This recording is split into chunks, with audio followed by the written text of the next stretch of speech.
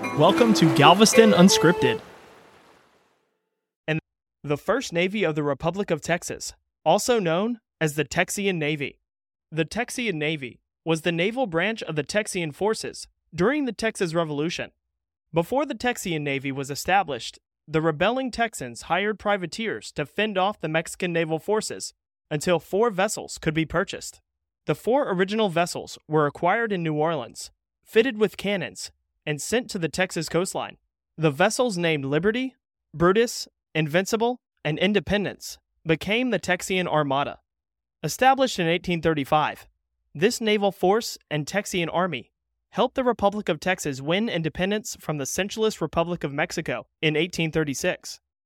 The objective of this ocean-going fleet was to defend the Texas coastline from a Mexican invasion, disrupt Mexican blockades, and escort rebel ships with volunteers and supplies between Texas and the United States.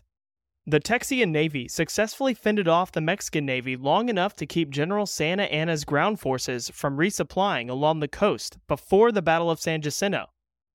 After the Texans had won independence in April of 1836, the Mexican invasion and naval operation were a genuine threat to the Republic of Texas. Texas needed cash desperately, so Liberty was sold.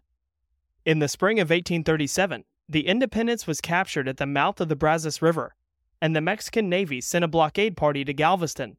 The Texian Navy's final battle was fought in August of 1837. The Invincible and the Brutus returned to Galveston after capturing a group of Mexican vessels. Upon arrival at Galveston, the Battle of Galveston Harbor was initiated. The Mexican Navy chased the Invincible until she ran aground and was abandoned. Brutus was wrecked and sank. After 2 years of dedicated service, the last 2 Texian Navy vessels were destroyed. Despite the significant efforts put forth by the Texian Navy during the Texas Revolution and the defense of the Republic, President Sam Houston denied land grants to Navy veterans.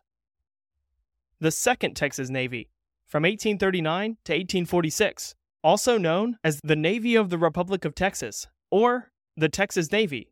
In 1836, the Congress of the Republic of Texas passed a bill for $135,000 to expand the Texian Navy with 4 additional ships. This bill was signed by President Sam Houston, but no further action was taken. After the loss of the entire Texian Navy in 1837, and the Mexican military operations focused on recapturing Texas, a bill was passed for $280,000 for 6 naval vessels to be recommissioned for the Republic of Texas. The Navy of the Republic was born in March of 1839, with 1 vessel to begin operations, the Zavala. For 3 years, the Texas Navy applied naval pressure to the Mexican coast and kept the Mexican fleet focused on defending their own coastline. In 1843, the rebellious Mexican state of Yucatan joined alongside the Texas Navy and engaged the Mexican forces. The Zavala, the first steamship used for naval purposes in North America, the Archer, Potomac, the San Jacinto, San Antonio, and the San Bernard, served as the naval forces of the Republic of Texas. When Texas officially joined the United States in 1846, the Texas Navy merged with the United States Navy. The First Navy of the Republic of Texas and the Second Texas Navy. For historic resources or more information, check out the episode description.